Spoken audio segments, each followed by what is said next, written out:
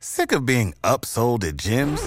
My guy, you're currently a base member? For $90 more, I can upgrade you to our Shred membership. For $130 more, you'll be a Swole member. And for just $300 more, you'll reach Sweat Platinum. At Planet Fitness, you'll get energy without the upsell. Never pushy, always free fitness training and equipment for every workout. It's fitness that fits your budget. Join Planet Fitness for just $1 down and $10 a month. Cancel anytime. Deal ends Friday, May 10th. See Home Club for details. Before we get to today's 5 Reasons podcast, I want to tell you about our sponsor, X Miami. The new X Miami apartment community is the most fun and convenient place to live for modern Miami locals. It's right across from Bayfront Park and American Airlines Arena. Rent starting in just the 1200s, including a huge gym and 2-level co-working space. The lobby is a coffee shop and cocktail lounge, and the pool deck is insane. There's also an app to manage mobile keys, packages, social events, and your thermostat. Your new home is available fully furnished, or you can rent by bedroom. Mention 5 Reasons Sports for a discount at move-in. Learn more at xmiami.co. That's xmiami.co. And now, on with the show.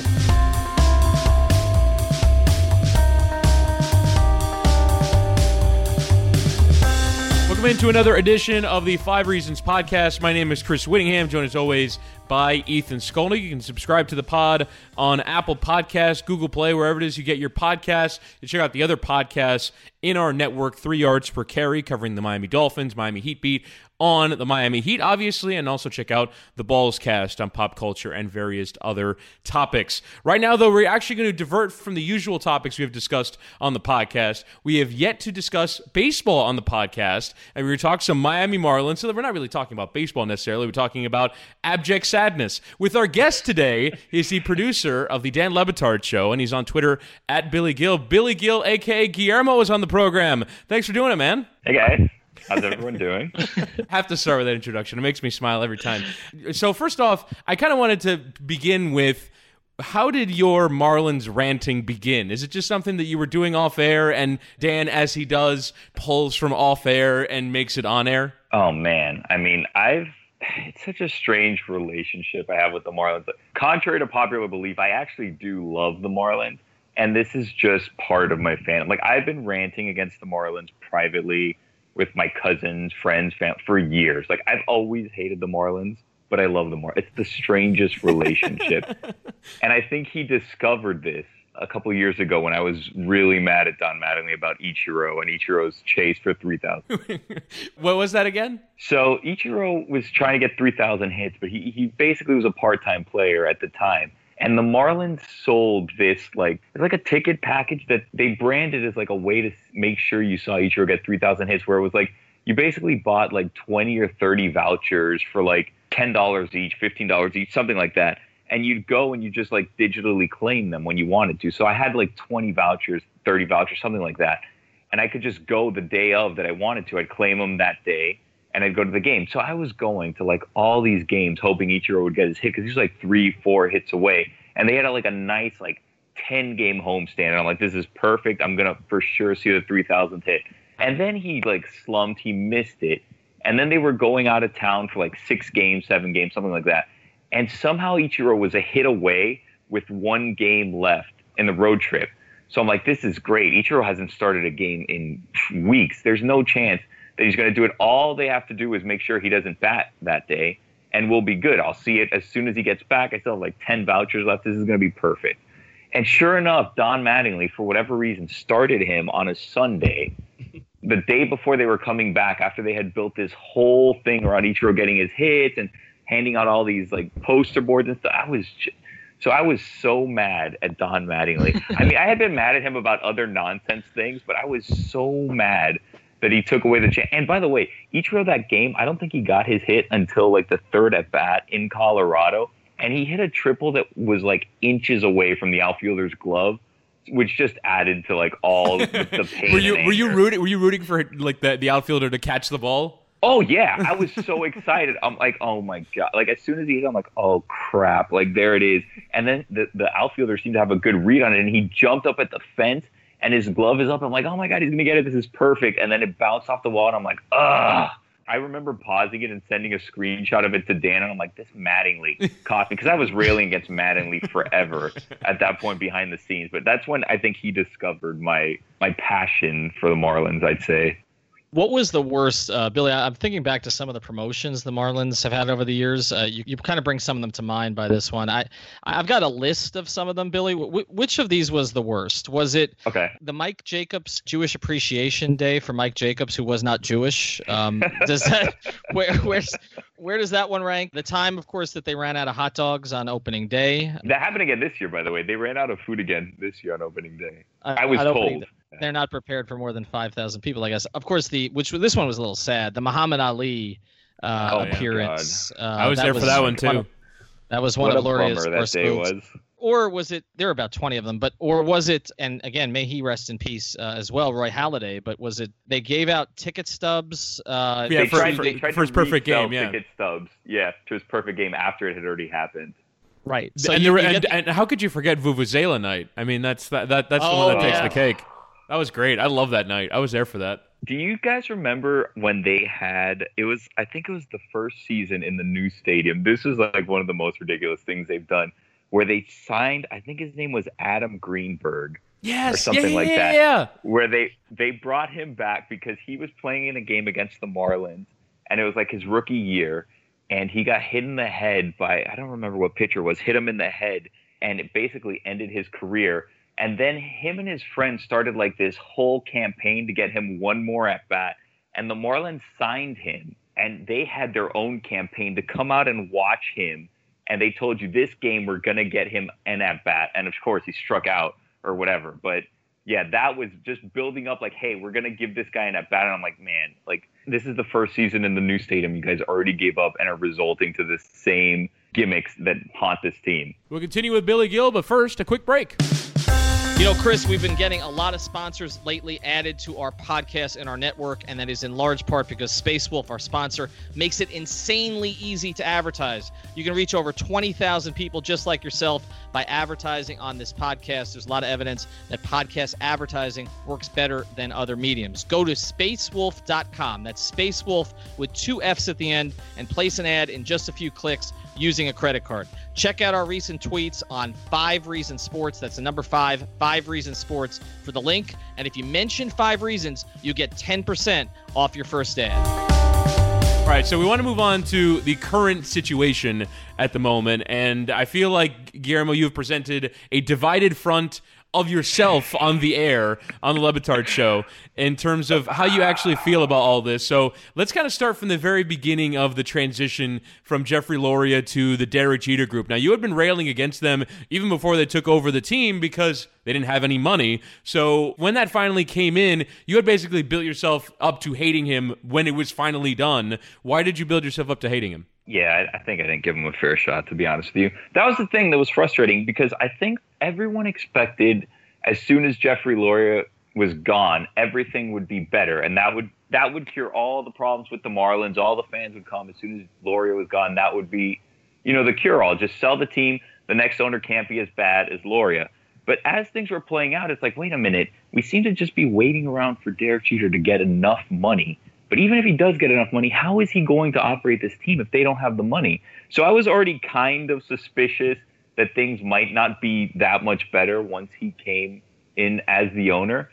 And I kind of saw that things weren't going to be all rainbows and sunshine with a new owner. And so now heading forward with the tanking and the whole stripping the team for parts, I think the point that you've been making was that this is not a guarantee for success. And even though the Astros and the Cubs did it, and now 7 other teams in the league are doing it, this isn't a guaranteed formula for success because it's not like the NFL or the NBA where you get the top pick in the draft and you get a transformative player. Like, you don't know that you've drafted a transformative player until 4 years from now. So in the interim, you're basically stuck watching seasons that now, based off the fact that they're actually winning a little bit too much, they're not totally disastrous, and so you're just watching a bad baseball team that is probably heading nowhere for 3 years. That's the strange thing about this, and what kind of rubbed me the wrong way. Like, do you guys remember Project Wolverine that came out with the team? The thing about that was frustrating to me is that the Marlins have passionate fans. You wouldn't believe it, but they do have passionate fans, and a lot of people are buying in on the whole, let's rebuild and things will all be better. Look at the Cubs, look at the Astros, look what they did. But there's so many other examples that don't end up that way. Like you sent me something from 538 that I saw that says teams that lose 90 to 100 games, on average, 5 years later, they only win 80 games. There's only 23% of that win more than 80 games. So it seems like even if they do tank, they're just going to end up right in the middle anyways. So I don't understand it. And the part about Project Wolverine that was damning to me was the fact that their payroll they're not really making any effort to do any better in terms of reinvesting money into the product. Last year, their payroll was $115 million. They slashed it somewhat to $90 million. Next year, it'll be 81, 84, and then they'll move it back up eventually. But while that's all going on, Derek Jeter is getting bonuses, if you believe Project Wolverine, which they've disputed. He's getting bonuses based on profitability of the team. So it's just hard for me to buy in on an ownership group, and their incentives are all financial and how profitable the team is, and not based on wins and losses. Like it's just a mixed message to me. Like as much as I didn't like Loria and people didn't like Loria here, I'm starting to like him more just based on the fact that he was willing to lose money and make these ridiculous signings. Now, they were terrible signings. John Oh, Buck. my God. Wei-Yin Chen is honestly the worst contract the Marlins have ever had. They still owe him like $60 million or something. I blame that signing on why they had to get rid of Stanton, because there's no way they could afford both of them. So they can't get rid of Chen because he was never going to opt out and no one's going to take that deal. So that's part of the reason why they had to dismantle the team. But he was willing to at least put in money, even if it was terrible money, I don't know. I want this team to do well. Like, I want Jeter to be right and make this this great, baseball, like this mecca of baseball or whatever. But the way that he's operating is not the way that he's had success. The way that his teams have always had success is by throwing money at the problem. Every year that he played, he was either first or second in payroll. So this whole thing that we should trust Derek Jeter and this direction he's trying to take us in, he's less qualified, not just in running a team, but in running a team on the cheap than anyone. Like, he has no experience with teams being successful on the cheap. Just a couple counters on this. Well, first on Loria, don't ease up on Loria because I can't. And not just because he called me a piece of crap once in the clubhouse at the former Joe Robbie Stadium, but because of this. They knew what the long-term plan here was, and the long-term plan was to get a stadium built by the city, and then to cash out, and then not even give the city any money off of the deal, which they were supposed to give them. And so the idea that Loria spent some stupid money along the way, it's funny you bring up like worst contract in Marlins history. Like Chris and I were thinking about doing a pod about the worst contracts in South Florida sports history.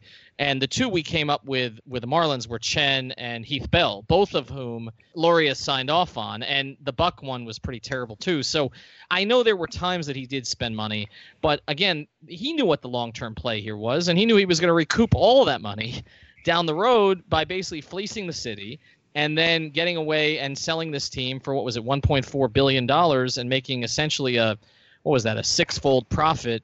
So I wouldn't let up on Loria. The other thing about Jeter is, I would just say this, is I understand what you're saying. Like, the Yankees obviously had ridiculous payrolls when he was there. But the way that Yankee team was built, if you go back to 95, when they built sort of that dynasty team that Joe Torre managed, their four core players for that period of time, as you know, Billy, were Jeter, Posada, Pettit, and Rivera, right? And then throw Bernie in there too. And those were all homegrown players. So I agree with you in saying that Jeter didn't have to be with a team very long in his career that didn't have a high payroll because, again, the Yankees would go out and get Teixeira, or the Yankees would go out and get A-Rod, which Jeter wasn't real fond of. But they would go out and get guys. But the core of that team was built through the system. So I can kind of understand, although I don't like a lot of the things he's done so far. I don't love the fact that he's taking a $5 million a year salary. It makes it look like he's just in it again for the money. But he has not always been with teams that have been built through free agency. The core of that group was built through the Yankee system. I mean, my frustration with that is that I feel like we had that core. Like, we had that core in the outfield and tore it down again to start over, which it's just a repetitive cycle over and over and over again. And I realize that it's a new ownership group, but it's kind of like, how many times do I have to experience the same thing and keep falling for things will be different this time? Which isn't fair because they haven't done what the other ownership group has done before. But I mean, they kind of just did. And in terms of fire sales, I don't remember what site it was, had a thing saying that last season, the Marlins fire sale was the largest in terms of WAR from one season to the next. It was the worst fire sale that there's been since like the 1800s. And you're absolutely right, Billy, in terms of that outfield. That outfield is what results from a tanking process. When you tank and then you build your team back up again and you have all these promising young players, it looks like Yelich, Ozuna, and Stanton. It was, I think, the second best outfield by WAR last year, and then you start supplying it with extra money. And Miami is not a small market. I mean, it's not, and the fact that the team doesn't draw attendance, the team doesn't have interest, I don't think is an indication on the city or the fan base. It's an indication on, well, show me you're going to compete before I come out to the ballpark. I mean, it's the same thing in Houston. Like there isn't a city in Major League Baseball that wouldn't have reacted to the Marlins the last 20 years the way that Miami has, because they basically have never gone into a season except for maybe 04. I think we talked about this, Ethan, on a recent pod, where the way you build fan bases is by promising the potential to win the championship. And I think, say, for 2004, the year after they won it, they have never had the promise going into a season that they were going to win the championship. You could have talked yourself into it in 2012 after the Reyes, the Burley, and the Heath Bell signings, obviously as sideways as they went. But I just don't think that they've given really enough to show that this is going to be a team that's going to win championships. And on top of that, just the history of the team, you also know, like, you have to be guarded in terms of, like, there's a long time where it's like, buy a Marlins jersey, but don't get a player's name on it because you know they're not going to be here for very long. So it's hard to build a fan base that way when you know, this is basically just, we're breeding these players, we're building them up to, when they get too expensive, we'll send them off to another team. I wanted to actually, as it related to the Marlins, and I know this is grim, but maybe this is an idea we can explore in full, but all the different things that happened because Jose Fernandez passed away in that boating accident. And first off, I don't think the sale of the Marlins happens if Jose is still in the team. I don't think the fire sale happens if Jose is still in the team. And who knows, maybe they made the playoffs last year with Jose Fernandez still in the team. And that for me is the thing that's hardest to think about, is how much is the butterfly effect of him not getting on that boat that night and him still being in the team. It really does change everything, doesn't it? I mean, I've thought about this a lot, and I've thought kind of similar to you, but I've also then thought on the other side, like, there's no guarantees that he would still be here. Like, there's no guarantees that they wouldn't have traded him. Like, I remember, I think it was Craig Mish put out that they were close to trading him to the Diamondbacks, I think in 2015. So with arbitration coming up, because he's a Scott Boras client, and Boras is never going to let him sign early. So if he was going to get to free agency, there's a very good possibility that they would have traded him at the deadline or, the off season before he was going to become a free agent. So, I mean, it's nice to think, it's romantic to think, hey, if that would not have happened, things would have been completely different and we may have made the playoff. If you remember in 2016, they had a nice little run going up until the accident. And then obviously that just completely changed the dynamic of the team and the season. Like they won maybe like 3 or 4 games the rest of the season after that. Like it was not, it completely deflated the team. So, you could think, hey, if that wouldn't have happened, maybe they would have continued their run that season and snuck in as a wild card. Maybe they would have made the playoffs last year. But, yeah, I don't know. Because I don't know how much, I guess maybe making the playoffs would have brought more people out. But in terms of the finances, I don't know how much would have changed because they still would have been stuck with a lot of these bad deals that they're stuck with. And at a certain point, I don't know if it would have changed things that much. What's interesting about it, too, is, and I agree with you, we don't know if Jose still would have been on the team because, like you said, Craig had reported a couple times that they were close to dealing him and probably was going to get dealt before the next season. What's interesting about it to me is that Chris and I have done podcasts about how there's very few stars in Miami right now across sports, right? Like, maybe the Dolphins just drafted a couple, we'll see. But Dwayne Wade came back and was instantly, again, the biggest star in Miami because, again, Stanton had been traded and the Dolphins don't really have that kind of person. Tannehill doesn't inspire that in people. Yeah. And now we even see Sue and Landry, who Sue didn't have much of an individual following, but Landry did. They're gone. And so really, if Jose was still here, he would be the biggest star in South Florida sports, like other than Dwayne, who, and again, Jose would be in his prime at this stage, whereas Dwayne is well past his. So that's the thing I think about is that, they had something in Jose, someone who connected with a community. So maybe it's different. Maybe Loria, like Chris says, holds on to it because he had such affection for Jose, and maybe they build that way. I want to transition real quick to something else because, as we're taping this, Stanton just hit another home run. And as we're talking, I think he came in tonight hitting 230. And I think he struck out in a third of his at bats. Right. So I'm curious, as you look at the guys they gave up, because I was looking at the numbers on the four of them, and D. Gordon's played pretty well with Seattle. Ozuna's off to a slow start, and Yelich has been only sort of okay, and Stanton has been boom or bust, as he can be. Yelich was injured too.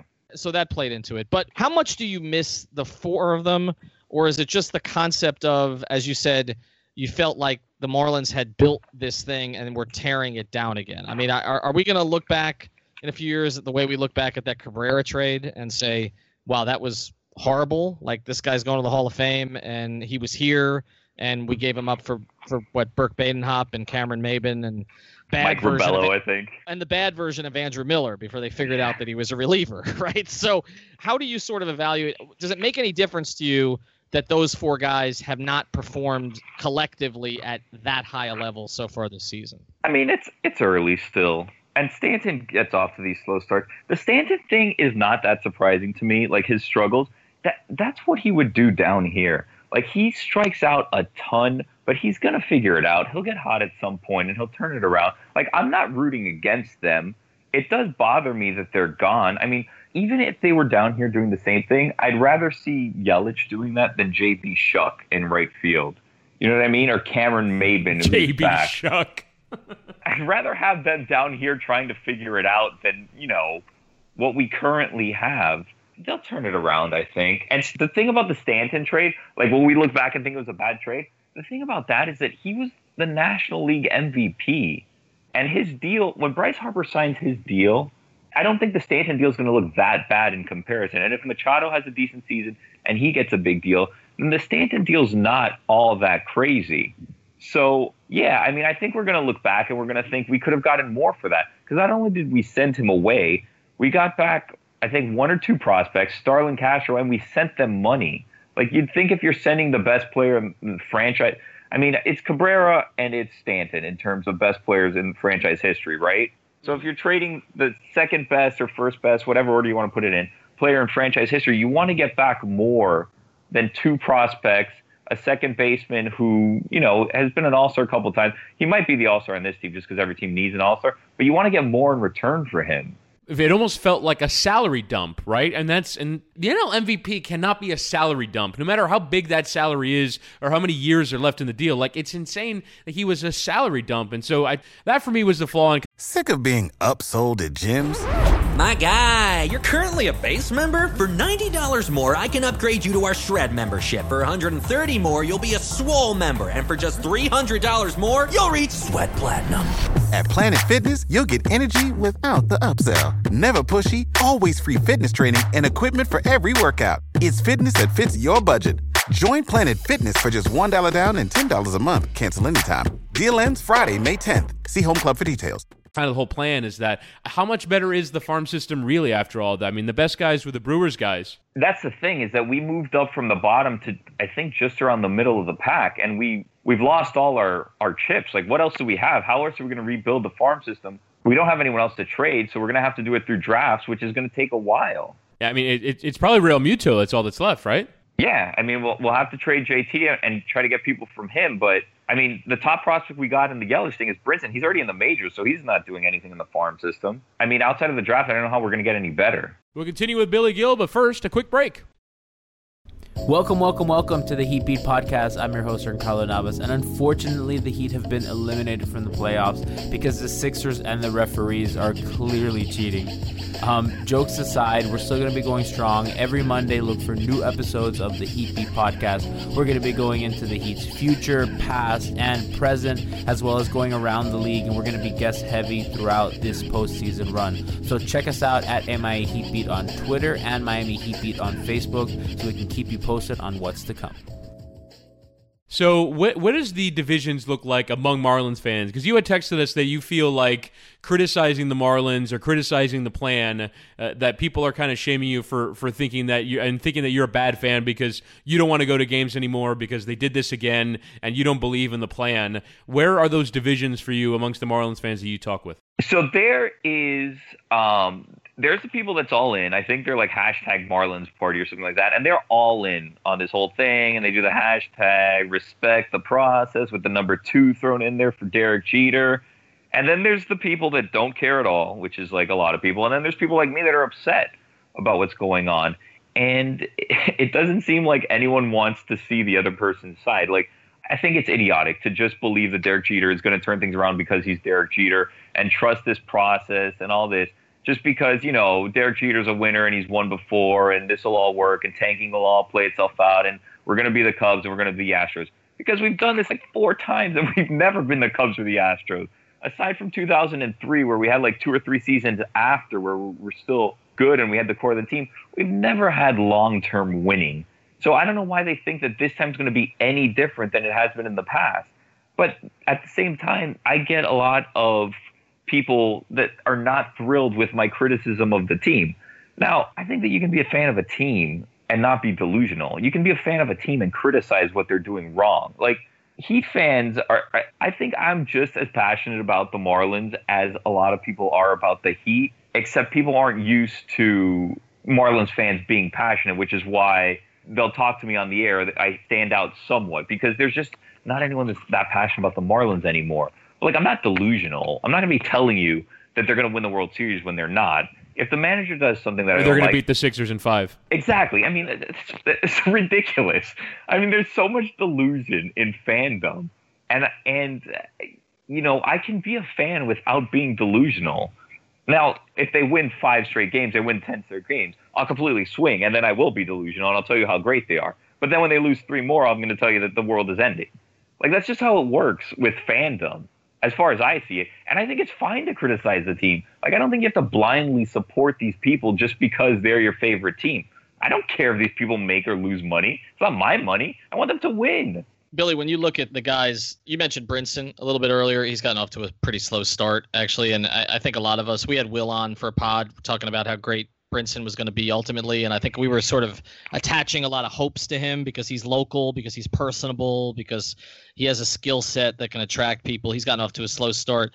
Garcia's been great, actually. And we haven't seen Monte Harrison up at the big league level. Is there anything? I mean, you mentioned J.D. Shuck, obviously. I mean, I don't know that a ton of Marlins fans are going to the park for J.D. Shuck, no offense. But is there anything so far that you've seen this season? You know, they're not tracking that far behind their win total from last year. Is there anything you've seen that you like? I mean, Harlan's been great. I thought that Jose Urena was going to be good this year, and that has not panned out. But the bullpen has been decent, which is frustrating because you look at what we were missing last year, and it was pitching and bullpen. So it's like, man, if we wouldn't have gotten rid of some of these guys and we had some of these pitchers, maybe things would have been different. But it's hard to look at it and be too optimistic because it's baseball. So even, you know, Brinson's struggling now, but he'll figure it out, and he'll get hot, and then you'll get excited about Brinson. And Harlan's been great so far, but, you know, he'll hit a rough patch. It's hard to get too excited knowing that there's not really any actual hope. It's just false hope that it'll last a week or 2 weeks or a month, and then things will figure themselves out. Because it's not like they're going to make any – so let's say they go on a run. It's not like at the All-Star break they'll sign a missing piece. They're more than a piece away. So, like, yeah, I like things, but I don't know that those things are going to be – I don't know what's part of the long-term plan. Is Harlan going to be here in 5 years pitching the way he's pitching now? Probably not. So it's just – when you go into a season with no hope, knowing that there's no chance of it being a winning season or no chance of you making the playoffs, it's hard to get too excited. On the flip side, though, I'm not nearly as frustrated with this team as I was last year because last year I had such high expectations for them. So I'd get actually upset. Now I see them struggling, and I'm just like, yeah, you know what? Like, that's just what's going to happen. I've accepted that this is just going to be the fate of this team for however long it is. The frustrating part is not knowing how long it is. Because everybody tells you, Derek Jeter will tell you, everybody in New York, trust the plan, there's a plan, trust me, there's a plan, we're not going to waver from the plan. And they won't tell you when this plan is going to end or how long I have to be frustrated because they don't want to discourage the people on the team or whatever their thing is. But it seems like it's an endless we're at the beginning of an endless cycle of hopelessness. So while people are doing well, it's hard to get too excited because I know it doesn't really matter. So the Chicago Cubs did the same thing, and it's basically 4 years, right? So I don't know when exactly Theo Epstein took over. I'll look it up here real quick. But they won 71, 61, 66, and 73 from 2011 2014, and then made it to the NLCS in 2015. So the Astros is pretty well the same thing. It's 4 years of bad, and then you get to the good bit. So, and we're talking about 2022 before this gets good. And Jose Urena just gave up another home run. Oh boy. Ethan, I actually wanted to ask you something about the attendance. Should Major League Baseball be, or not Major League Baseball, should the city of Miami be ashamed that the number is that low? That it's not, because other cities, they'll get to 10,000, right? But you do not see attendance numbers in a major professional sport, like not even in MLS. Like you have one team in Columbus that will put up the average, 9,000. It's still 9,000. It's not 7,000, right? There are scant professional franchises that will average under 10,000 people in the major American sports. Should Miami be embarrassed by that, or is it a reflection of the city's correct relationship with the team? Yeah, other than Atlanta, obviously, which shares a lot with Miami, except for their love of soccer, which, again, I'm going to hijack this thing in a minute after I answer this question because I've got something I want to throw at Chris on this and kind of test you guys on it. Should Miami be embarrassed? No. As you guys have talked about, they really ownership down here has only given it a chance one time in the entire history. And that was after the 2003 title, where they ran it back in 2004 and then signed Delgado. And so they had a representative team before that one was blown up.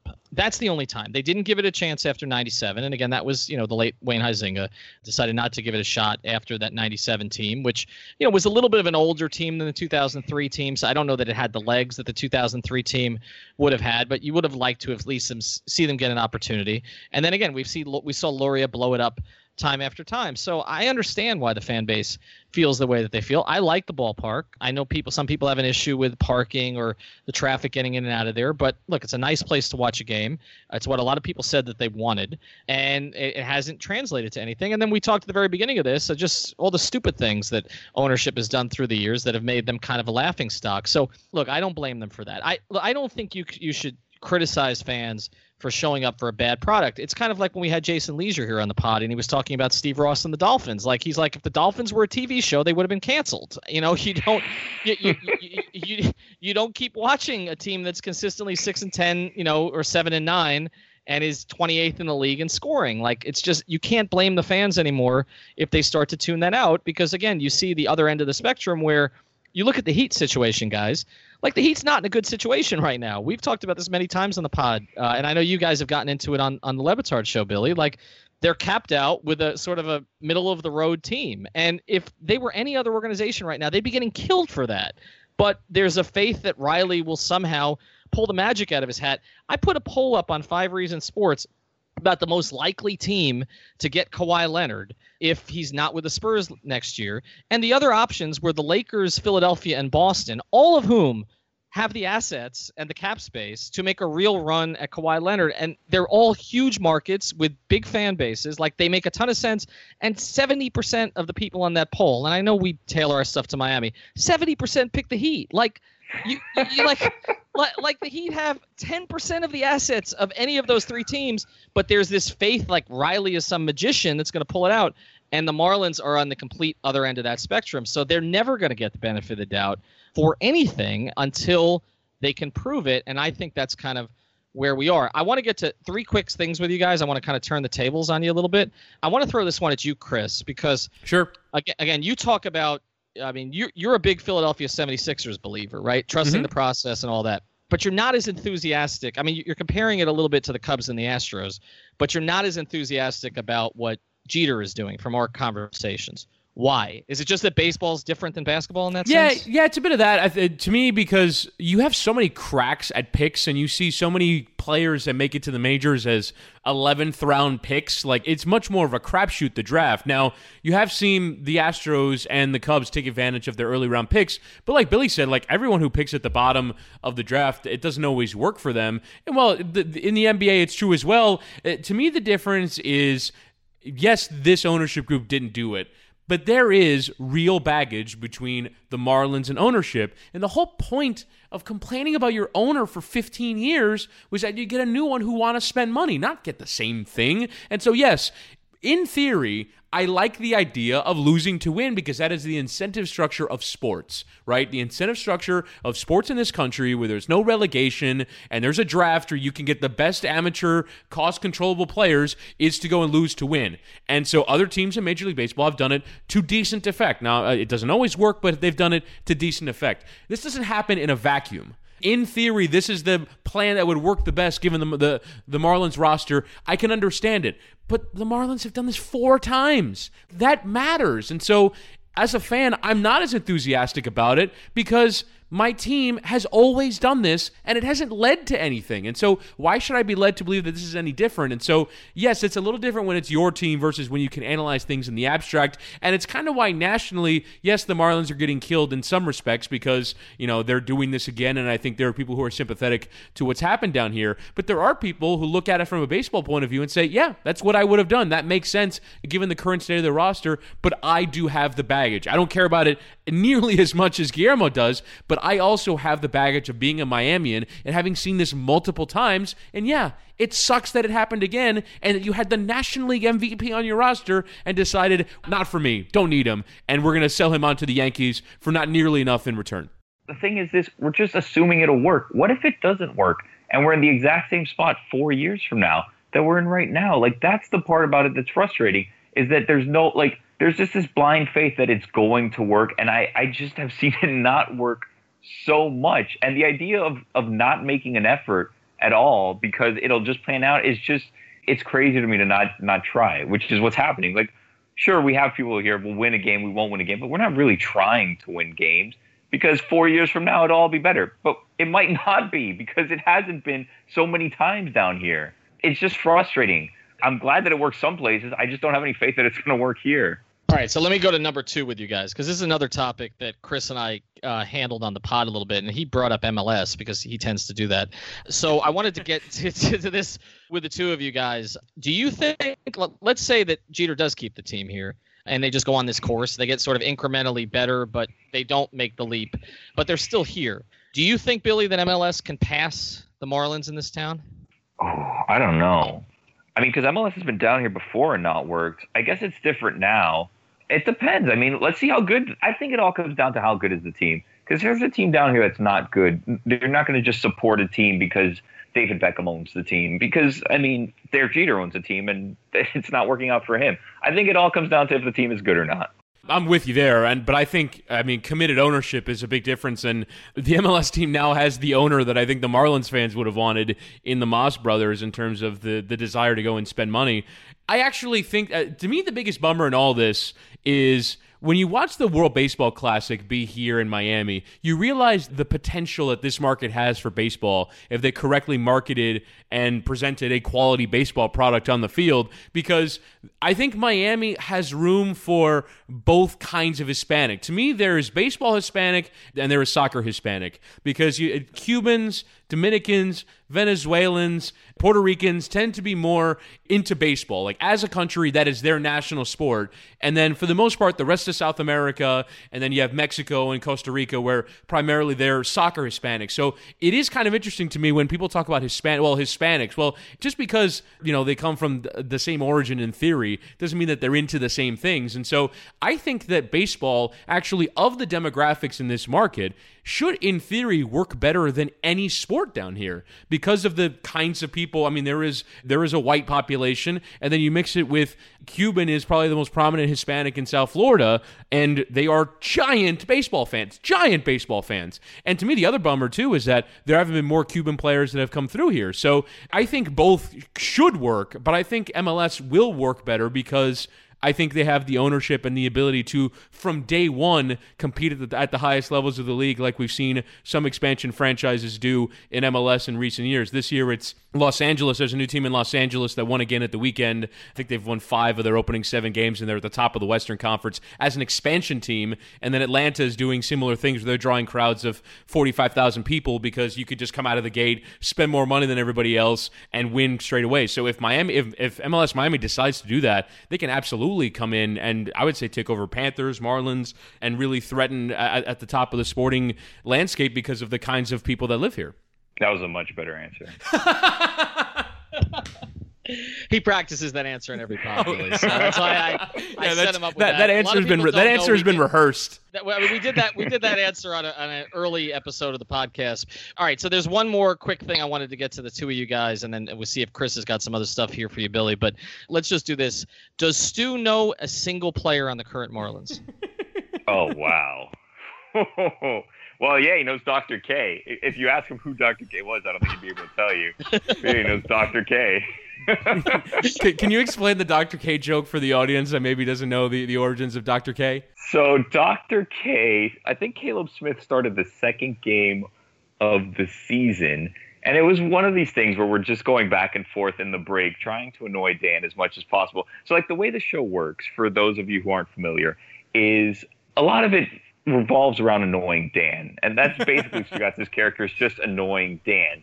And Stugatz is great in terms of you can if you do enough massaging, you can get him to say just about anything and do anything. So a lot of times the breaks are just me peppering him with things, like talking into his headset, just giving him different ridiculous theories. Like I had a theory about Nolan Ryan a couple days ago, that Nolan Ryan was an underachiever because he didn't have enough wins for the number of seasons he pitched. Because I said, he finished like 30 games over 500 for his career, but he pitched 27 seasons. So I'm like, he's basically getting 1 win a season more than loss, which is ridiculous for someone who's supposed to be the best pitcher of all time.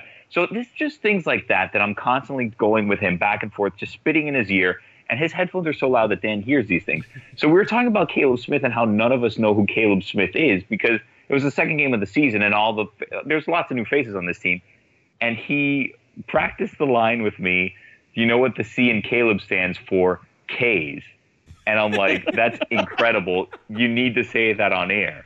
So he said that on air to make Dan's head explode. And then somehow the C in Caleb stands for K's turned into Dr. K. And that's just stuck for whatever reason. And somehow Caleb Smith is like high on the list of strikeouts per 9 innings, which we had no idea that Caleb Smith was even a strikeout pitcher. It just happened to work out that way. That's brilliant. We asked some of the fellow hosts in our podcast network if there's anything that we should ask you, and there was one person who shall remain nameless, Alfredo, who asked if you are annoyed that Stugatz is ever increasing in profile on the back of your jokes. Oh my God, no! I mean, I'm along for the ride right now, and like when I'm no longer along for the ride, and he's cashed in, he's making buckets of money based on things that I've given him, and I'm no longer part of it, then I guess I could be more upset. But it's kind of mutually beneficial, even though it's more beneficial for him than it is for me at the time. But yeah, it's part of the deal. I just want to interrupt you guys. Stanton just hit another home run. Oh wow. And by the way, I just looked up these strikeouts per 9 innings numbers. Dr. K is 4th in the league, pitchers with at least 20 innings and strikeouts per 9 innings. That's incredible. And the names on the list are like insane, right? It's like Scherzer. It's Robbie Ray, Garrett Cole, Max Scherzer, and James Paxton. So it's like good pitchers and Dr. K.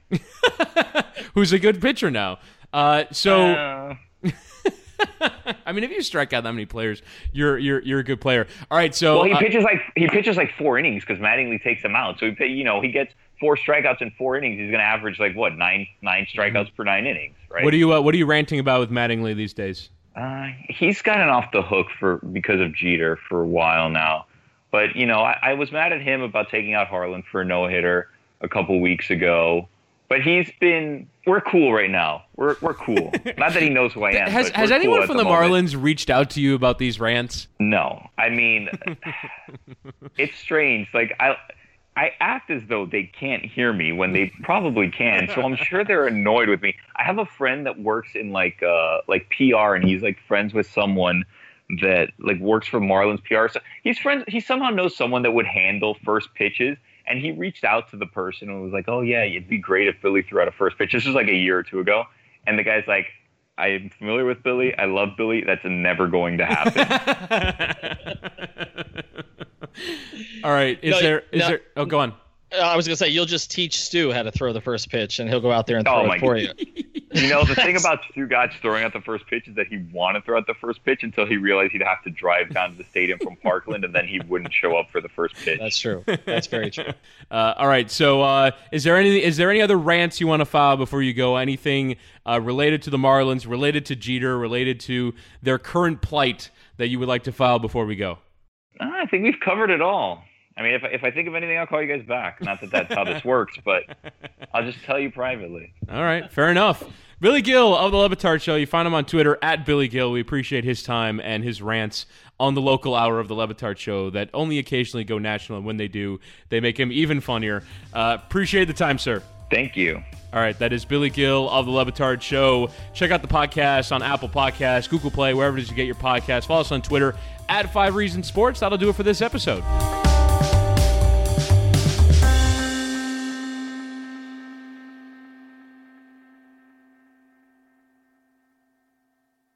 Sick of being upsold at gyms?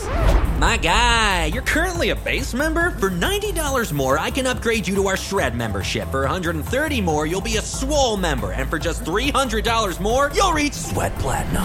At Planet Fitness, you'll get energy without the upsell. Never pushy, always free fitness training and equipment for every workout. It's fitness that fits your budget. Join Planet Fitness for just $1 down and $10 a month. Cancel anytime. Deal ends Friday, May 10th. See Home Club for details.